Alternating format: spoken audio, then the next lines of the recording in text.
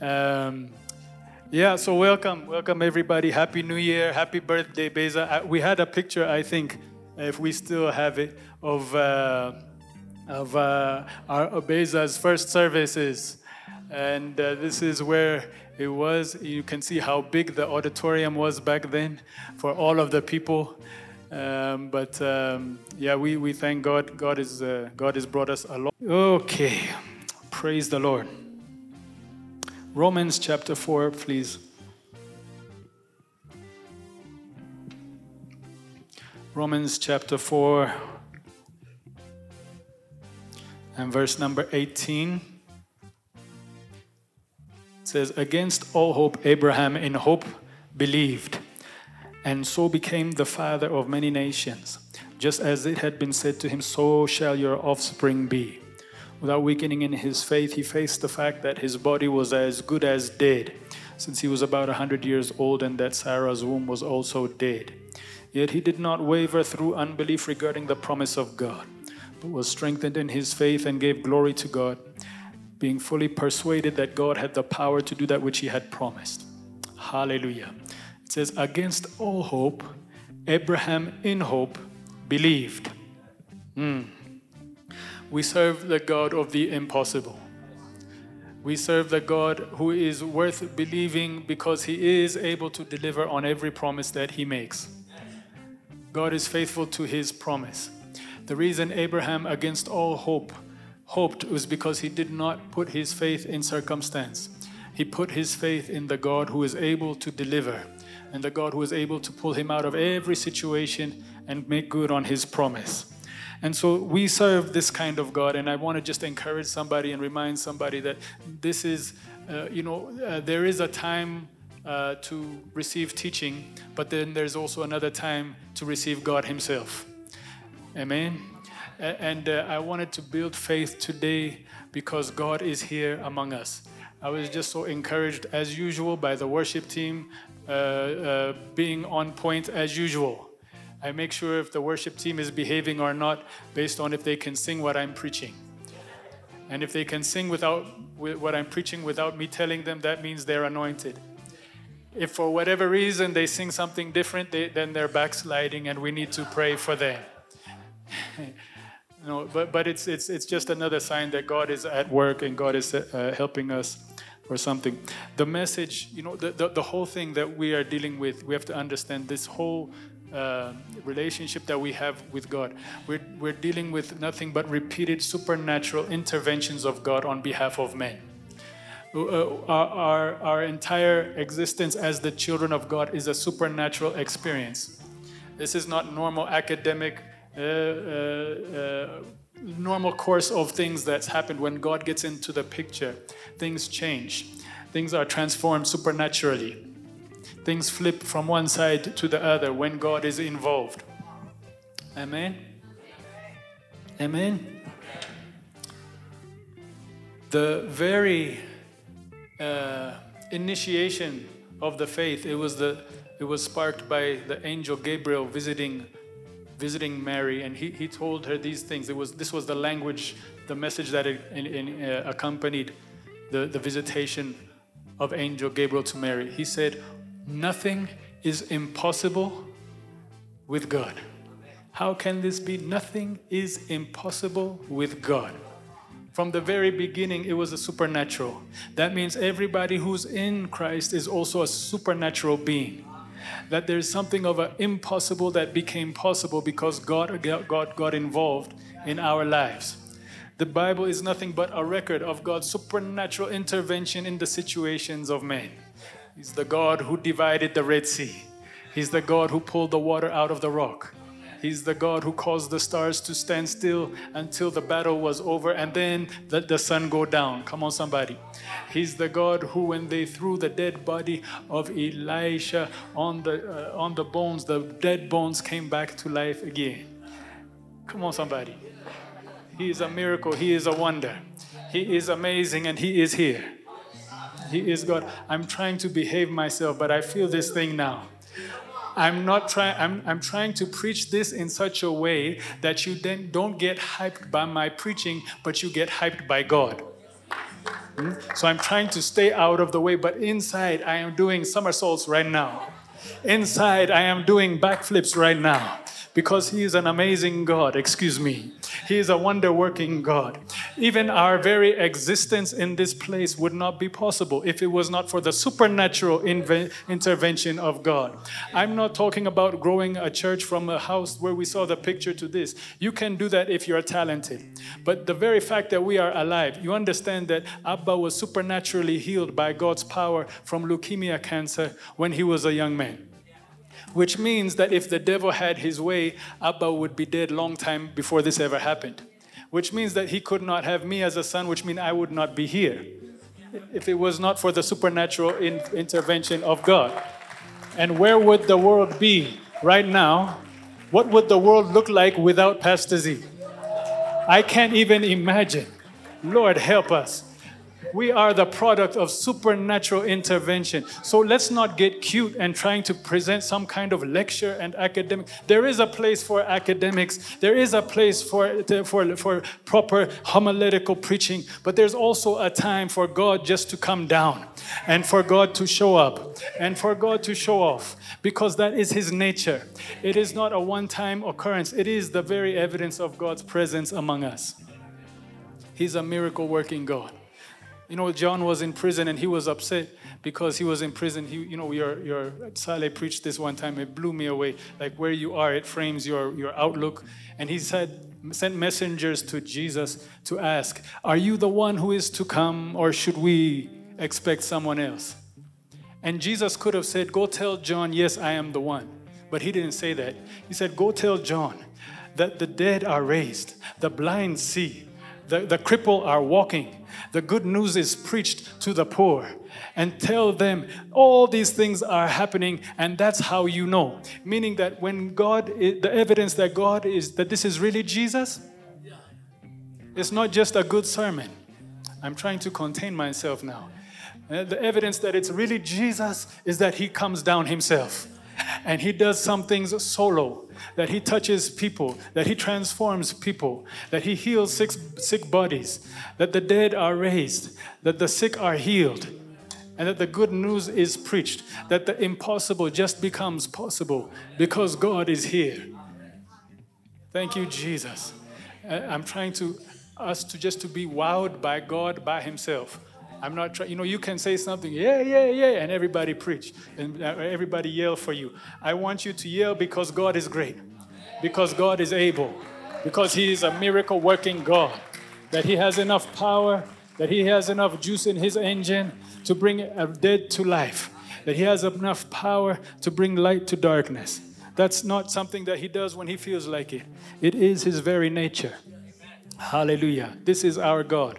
Today we lifted up the communion elements, the bread and the wine. And when we do this, it's a reminder. I said it earlier, it's a reminder for us. And it's a reminder to every demonic principality that this price for this salvation and the price for this fulfillment of the purpose of this life, it's already finished. It's been paid once and for all. It's nothing to be figured out. It's something to walk into because it's already worked out. It's already finished. We have come into a finished work. We have not come into a work that needs to be done. It is a finished work. Now, one of the things that is so amazing, the sacrifice was made once and for all. It was made once and for all. When Jesus was on the cross, he breathed his last. And when he breathed his last, the temple veil in the temple, it tore into from top to bottom. I like that. There's a lot of theology tied to that, but the basic translation of that is that veil, it separated the presence of God from man, because the two could not come together, because sin is something God cannot look at, and holiness is something that sin cannot fellowship with. So the veil was designed by God to keep man and God separate, so that what's over there can't come over here, and what's over here can't come over there, because as much as God loves us, he does not want to hurt us. And we cannot approach his holiness with our sin. But the minute Jesus once for all died for our sins, the veil was torn. Now, what that means for us is that the access that we could not approach before, access to His presence, because of the finished work, we have been given full access 100% granted. His presence is no longer distant. His presence is now among us. And He was sacrificed for sin once and for all. The temple veil was torn for all of us once and for all, which means that even now, as we sit here right now, that veil is still open, which means that God is here.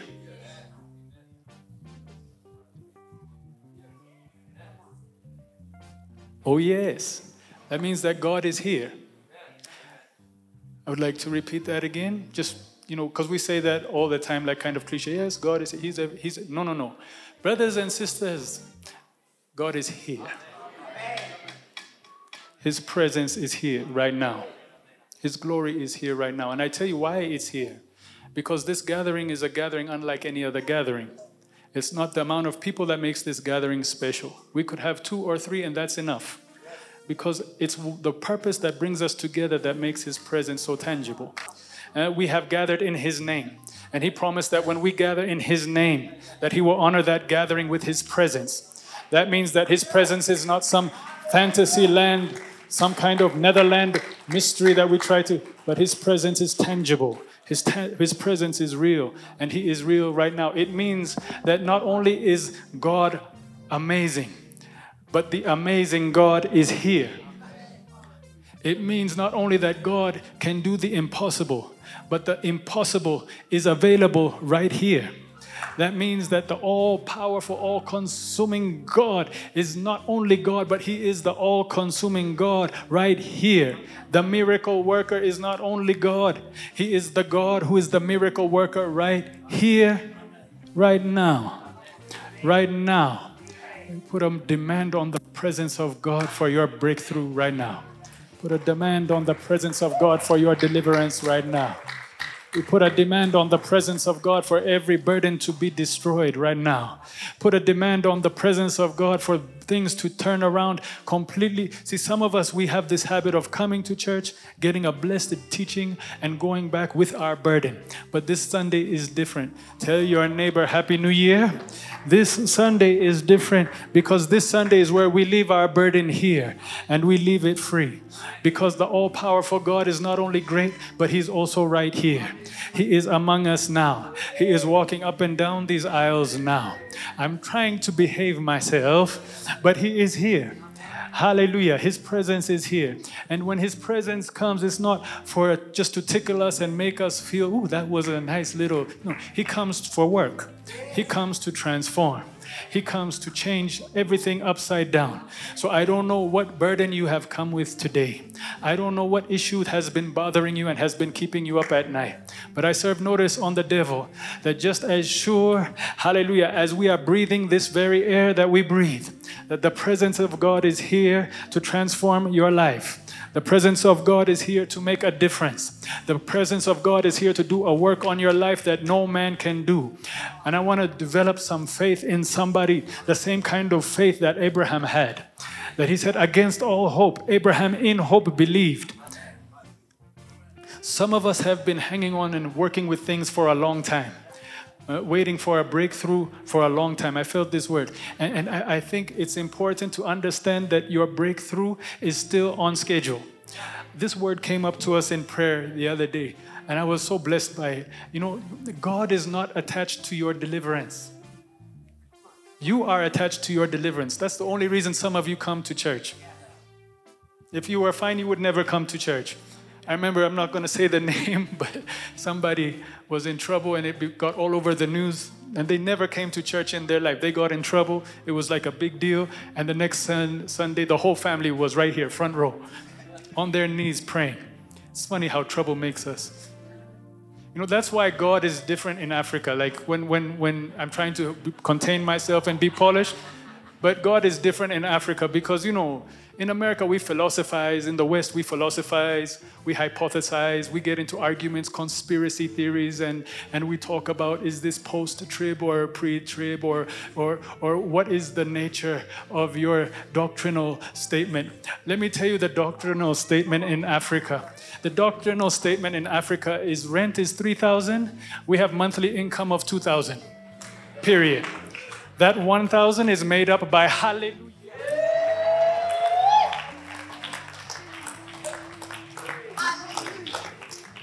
That's how we know God.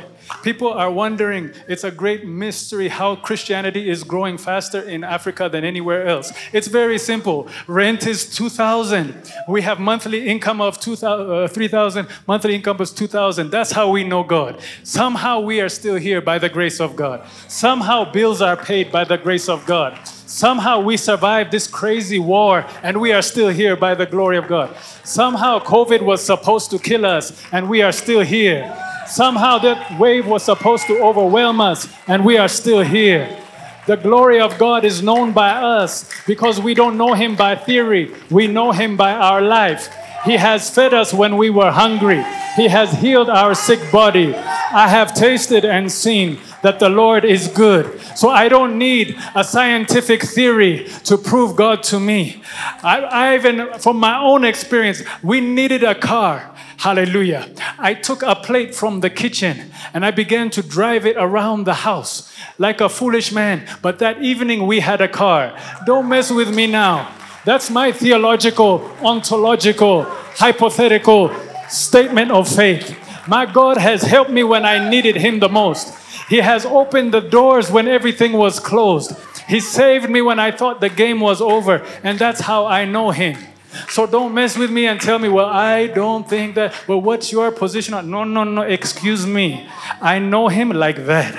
The blind man said, whether he is a sinner or not, I don't know. But one thing I do know, I was blind, but now I see. That's my theology. That's how I know Him. That's how He visited me. So today I want to serve notice on every demon that's been tormenting you. I want to serve notice on every sickness and disease that has been messing with you. God is all powerful. God is big. God is big. You know what Sammy said yesterday? He said, we get so confused. Like we have a problem that's this much in front of our eyes and it blocks us from seeing how big God is. God is so much bigger than your problem. And when we see Him as big as He is, our problem becomes so small. Hallelujah. God is not married to your deliverance. That's your business. You can't wait to get out. But let me tell you, God is married to timing. He's married to His timing. And He makes everything beautiful in its time. Sometimes the reason He has not answered quite the way you wanted is because timing, He is a master at building and constructing and pulling all things together at the right time. Joseph could not wait to get out of prison, and he was hustling in the prison trying to get out, but God did not answer that prayer until it was time, because God did not just want Joseph to come out of prison. God wanted the whole world to come out of prison, and in order to rescue the whole world, He had to wait till everything was arranged and keep Joseph in prison. Are you hearing what I'm saying?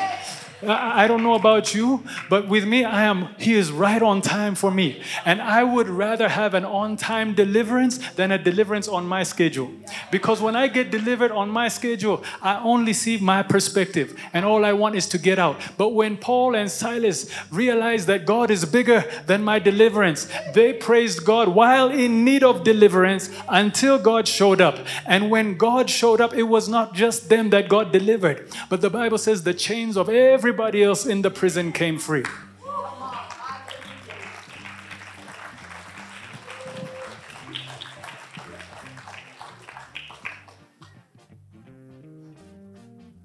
Happy New Year. I would like everybody to bow your heads.